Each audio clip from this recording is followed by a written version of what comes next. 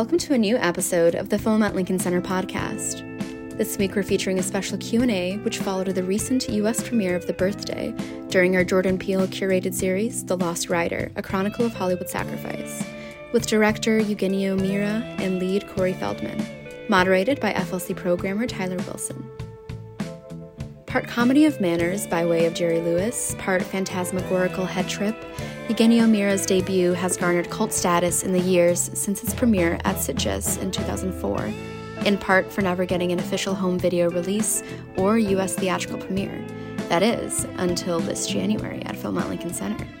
Set in a ruby red Art Deco hotel in 1987, The Birthday follows hapless protagonist Norman Forrester, played by Corey Feldman, whose accent might suggest Brooklyn, New York, but is actually Brooklyn, Baltimore, as he navigates an inhospitable birthday celebration for his scolding girlfriend's wealthy father, played by cult icon Jack Taylor, and struggles with the anxieties of his deteriorating romance.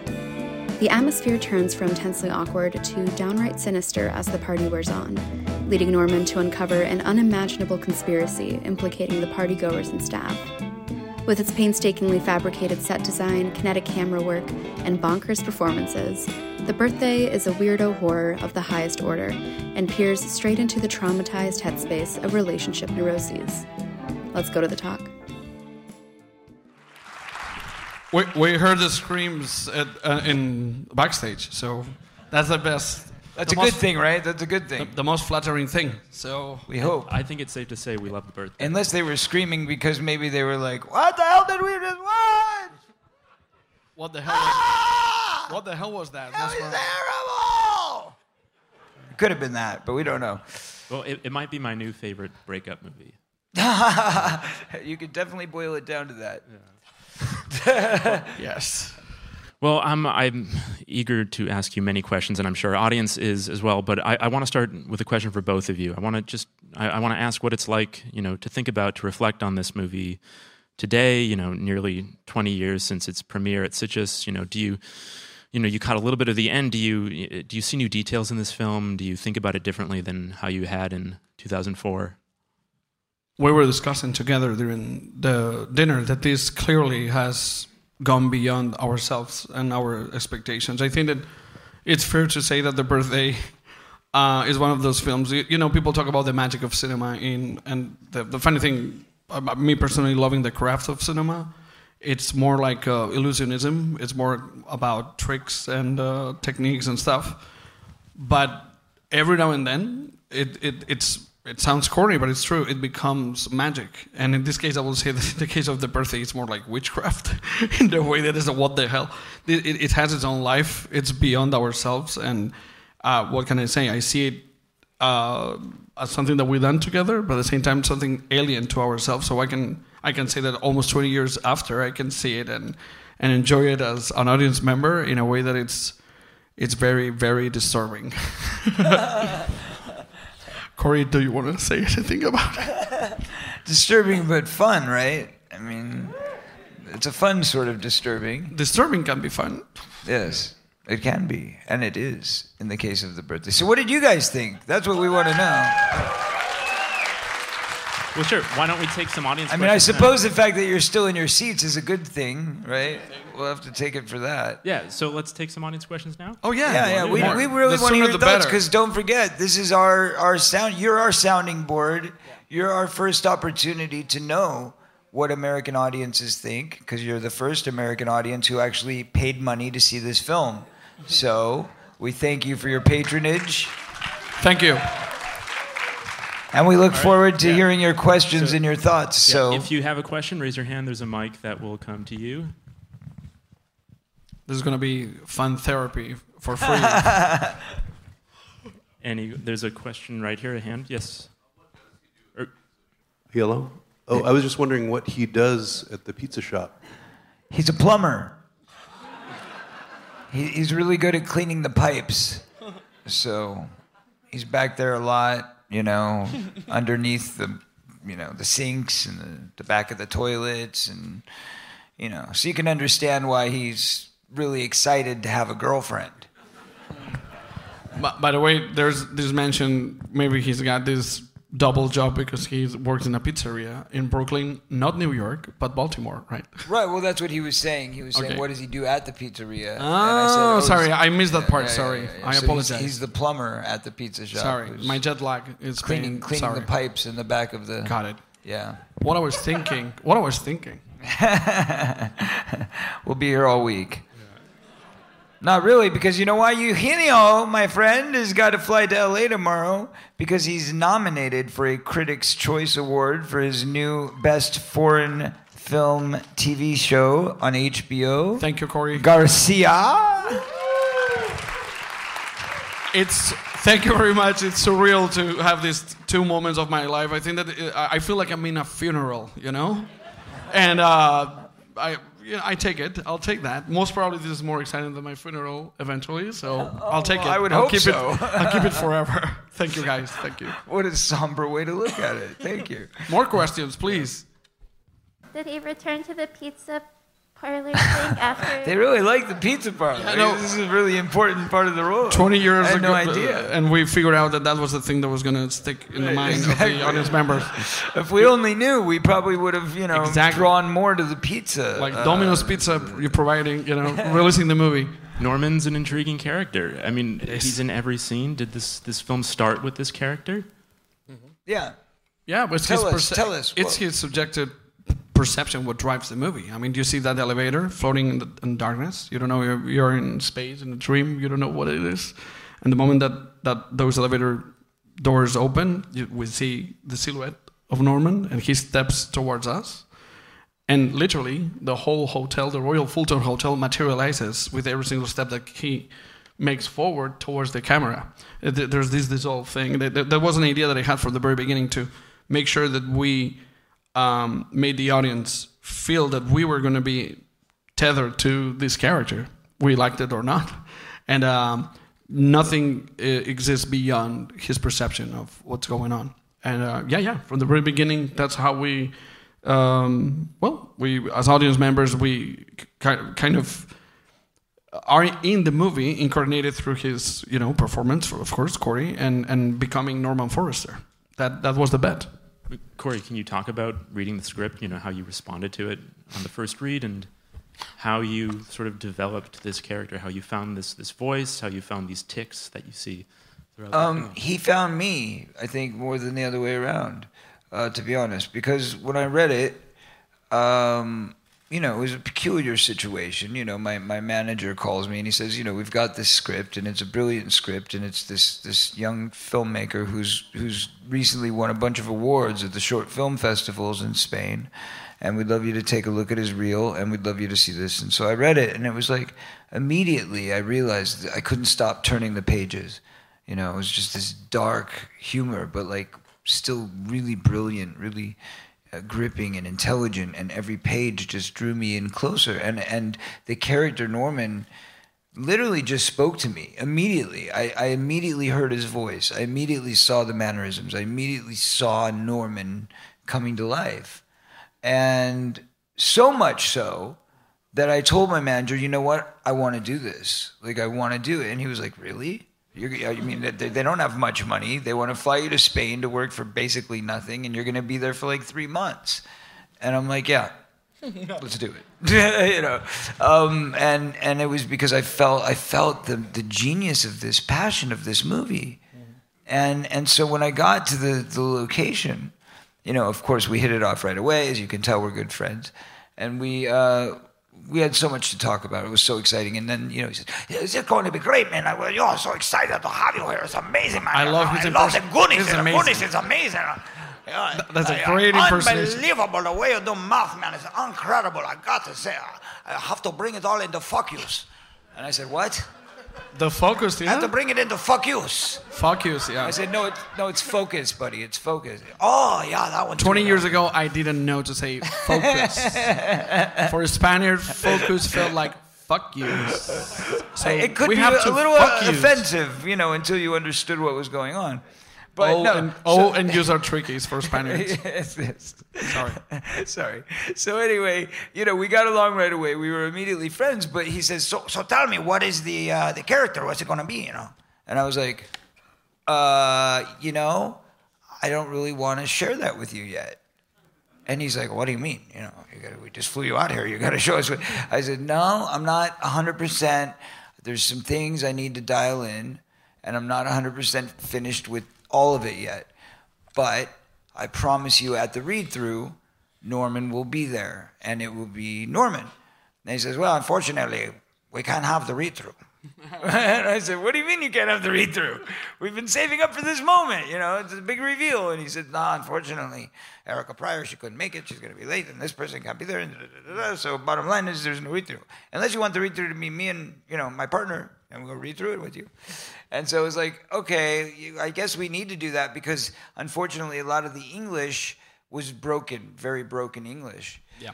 And so we had to sit there for about 3 days where I took every line and kind of retranslated from the broken translation that we had, and then also added a lot of pop culture references and things that put it into the time of where it was. Because unfortunately, he wanted to make this statement that it was an 80s thing. And I'm like, yeah, but if it's going to be an 80s thing, there's all these weird catchphrases and shit that people would say in the 80s that, we probably wouldn't remember now.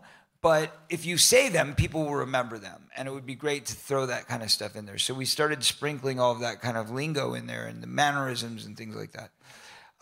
And then it wasn't until the first day on the set when Norman finally came to play.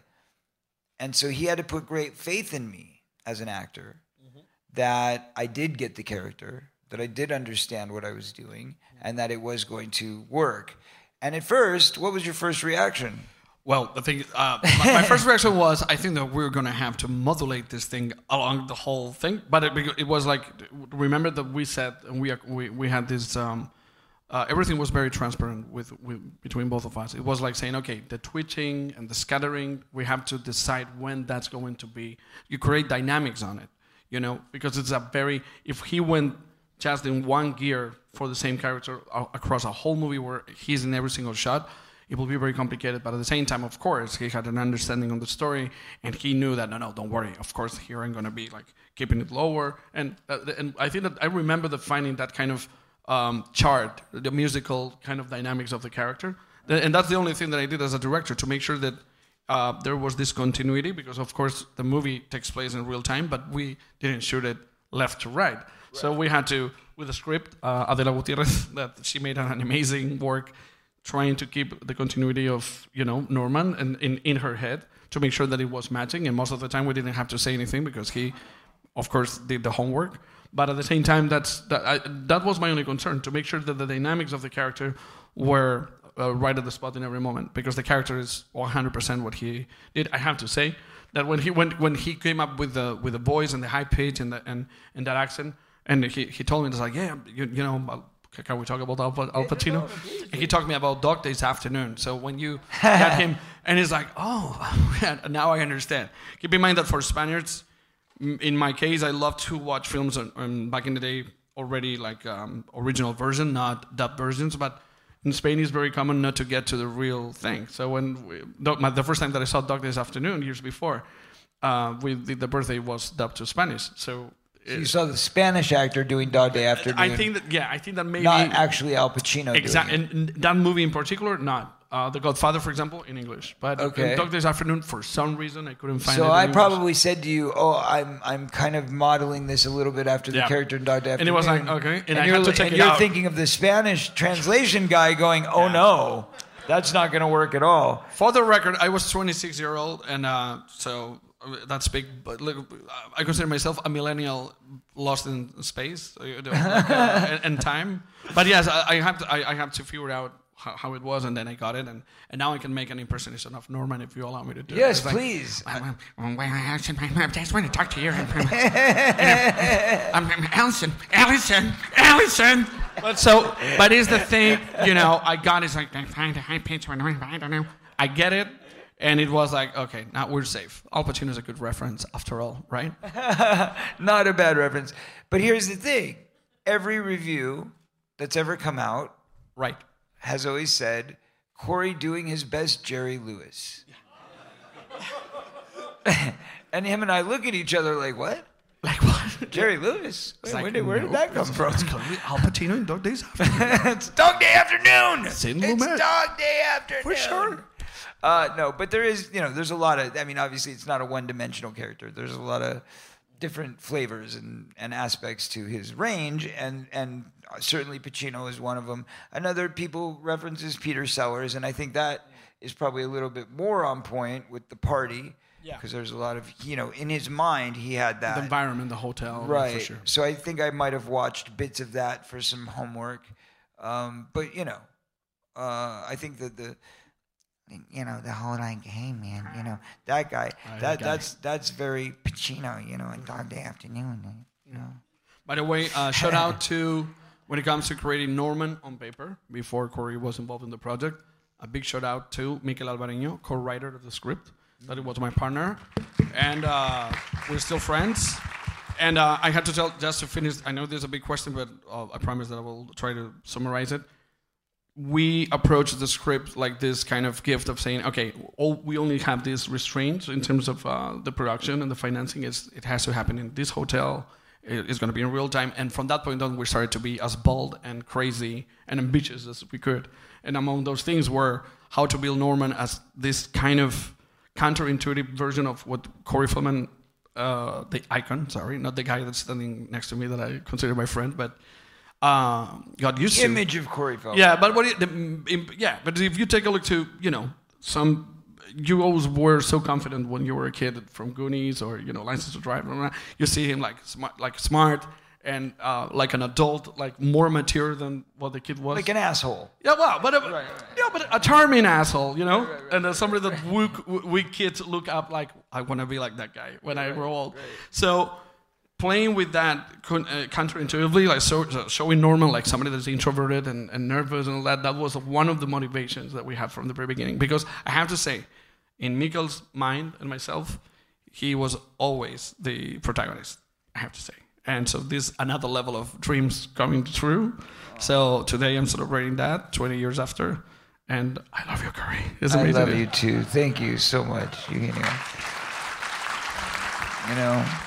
Listen, if this guy hadn't had the vision, if he didn't see it, if he didn't see this crazy dream of taking me out of me and putting me into Norman Forrester in the first place, right, then it wouldn't have happened. So he wrote it with that in mind. He had that vision of like, this is the only person who can play this role.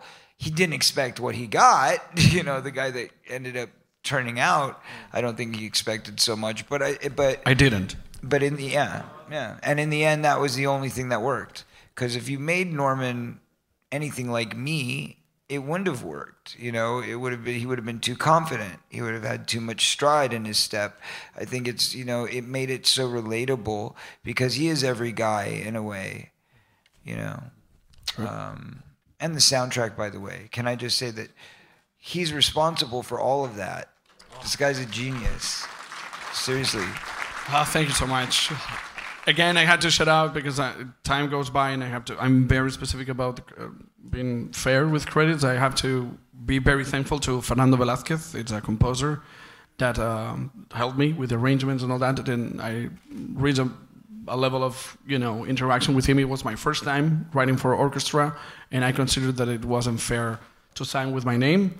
So kind of going half and half. I know, and in all fairness, he says this about the guy who helped compose, right? Yeah. But in all fairness, he also at one point told me that I was half the director of the film. Yeah. And this is how humble this man is, because it was all his concept. It was all his genius. He had the blueprints every day of what, the schematics would be, of what, the diagrams would be, what the room was going to look like, what our outfits were going to look like. Everything was literally hand drawn out ahead of time in the most professional way I've ever seen. He had, literally a blueprint of everything. So, and then I came in and I did what I do, but and obviously in no way would I consider a co-director credit, because it's your baby, it's your film, it's your genius, and I am so grateful that you have achieved what you have in such an early age to make such a brilliant film, and you deserve all the credit for it. Holy shit! Thank you, Corey. It's yours. I don't agree entirely, but I love him, and it's, what can I say? I have to say that I wasn't this humble 20 years ago. I was kind of a brat, 26-year-old. I thought there was like the next Tarantino or something, so it makes sense to be... I feel you are the next Tarantino. No. What are you talking about? Could you guys... It hasn't hit yet. Could you guys recap what it was like premiering this film? It's not gonna be easy, but let's try. No, I'm curious. When you premiered this film in 2004 and you were shooting in festivals in 2005, how were people reacting to this film? What kind of questions were you getting? Do you think this movie was misunderstood back then? I think people loved it right away. I mean, we never had an audience that didn't like it. Like I said, there would be people who maybe didn't understand it, but they were still entertained. They were still enjoying it. But people were pretty shocked when this didn't come out in the theaters. I mean, everybody was kind of like built up and excited and waiting for it. And then when it didn't happen, it was like, what happened? And we looked at each other and went, what happened? I think that just to add some perspective, and it is something that I think that I ended up understanding with the pass of time. 2004, 2005 is this blind spot where social media wasn't there yet. And the only way to have a mention of a film, an independent film on film festivals, I remember that going to Q&As in Vancouver, in Cinemorte, and Fantastic Fest at the Alamo Drafthouse in 2005. And in the Q&A, I was begging people, and if you like this show, or if you like the movie, please write a review. Because it was the only thing that you could do. And back in the day, if you got like 6 positive or enthusiastic reviews, one in Any Cool News that we had... Joe Blow. We were really excited when Joe Blow did a review, and all those sites positive make the difference. And then you go to 2006, 2007. And imagine it's like the movie didn't get to that area where people could be like mirroring their experience and finding kind of a community. And it's all that a film like this needed. Right, it couldn't happen. It never had the opportunity to get the cult following it deserved. Because it wasn't out in mainstream, cinemas. It wasn't even on DVD. It wasn't on pay-per-view. There was no way to get people excited about it. So you'd get a little bubble of excitement, and then it would dissipate. Then you'd get another bubble, and it would dissipate. But in Europe, people were going nuts for it, But you guys didn't see that. Another thing that we have to say, and not going full name dropping style, but it's true that, and this is one of my biggest satisfactions. I always say that, look, when I was a teenager and always look for inspiration to the directors that I love. But with the pass of time, and we can talk about that because we had validation by directors that we admire that happen to have connected with The Birthday. And again, it's not that I'm going to come here saying the names, but they will blow your mind. The one that we can mention, because it's public and it's the one we're thanking for having Jordan Peele, of course. Jordan Peele himself. Yes. That... Well, you can tell that side of the story. Well, I think Eugenio is a modest man, but the truth of the matter is he was very wise as a young director and had a lot of ambition. And so he went out and he sent copies of The Birthday to every major filmmaker at the time, from Oliver Stone to Quentin Tarantino to, Donner. I sent it to Donner. He sent it to Richard Donner. What about that? Okay, it's been great. Thank you very much. Bye. So they all loved it. Every single one of them gave us like these incredible reviews and was just like, "Oh my God, this film is brilliant. It's brilliant. You're brilliant. His direction, blah blah blah." They're not going to release it. It's not their movie, but they enjoyed it. And I remember I was just telling him with Oliver Stone, the experience with Oliver Stone, because I ran into him in a parking lot, and I said, "Hey, you saw my film, The Birthday, right? What'd you think?" And he's like, "Yeah, I didn't like it." I was like, "Okay, fair enough." And he's like, "I mean, you were great. You did a great job." I said, "Thank you." And he goes, and the whole thing was really, really well done. I said, "Thanks." And he goes, "It just wasn't for me." I understand. I mean, it's not for everybody. That's a true story that I remember tonight. I forgot about it, and he told me, and it's like, damn. But by the same coin, on the same flip of a coin, I also got a call out of nowhere at home from Guillermo del Toro, who called me up flipping out, saying, "This is brilliant, man. This performance is incredible. You are unbelievable. I mean, wow. You better win the freaking award for this one." I'm going to say something that Guillermo introduced the film in 2006. It was a film festival in Madrid, and he was there like curating and showing up with a microphone, and people were going nuts. And this is the thing that I can say because it's public and there's a lot of witnesses. When he introduced the film, he said something along the lines of something like, if this movie would, I'm not going to try to impersonate him, but if this movie was directed by a South Korean director, you will be jerking off out your seats. and he, as a Mexican, was making a point about how Spaniards, having this European thing of cynicism, are not into valuing something that is made from there. Jaded. And he was like saying, you should be ashamed for being Spaniards. Because you don't value what you have here. This kid made an amazing movie. He went into... You don't appreciate your own kid. He went into this kind of rant that is the sweetest thing ever. So thank you, Guillermo. I love you so much for that. Yes. It meant a lot in 2006. We're running a little short on time, so I want to open it back up to the Any audience. other questions? There's a guy over there. He's been raising his hand for a while. Thank you for the film. Loved it. I think, should I consider it as a spoof on many varieties horror films? Because I remember seeing this somewhere. I've seen this scene when man with the axe, Well, I think that one of the layers of the aesthetics and the semantics of the film, of course, it has. I wouldn't say parody. I would say satire in a way, because there's a lot of social satire, and like this guy working in a pizzeria that is with this girl. We thought a lot about that. It's like movies like in the 80s, like this one with Patrick Dempsey.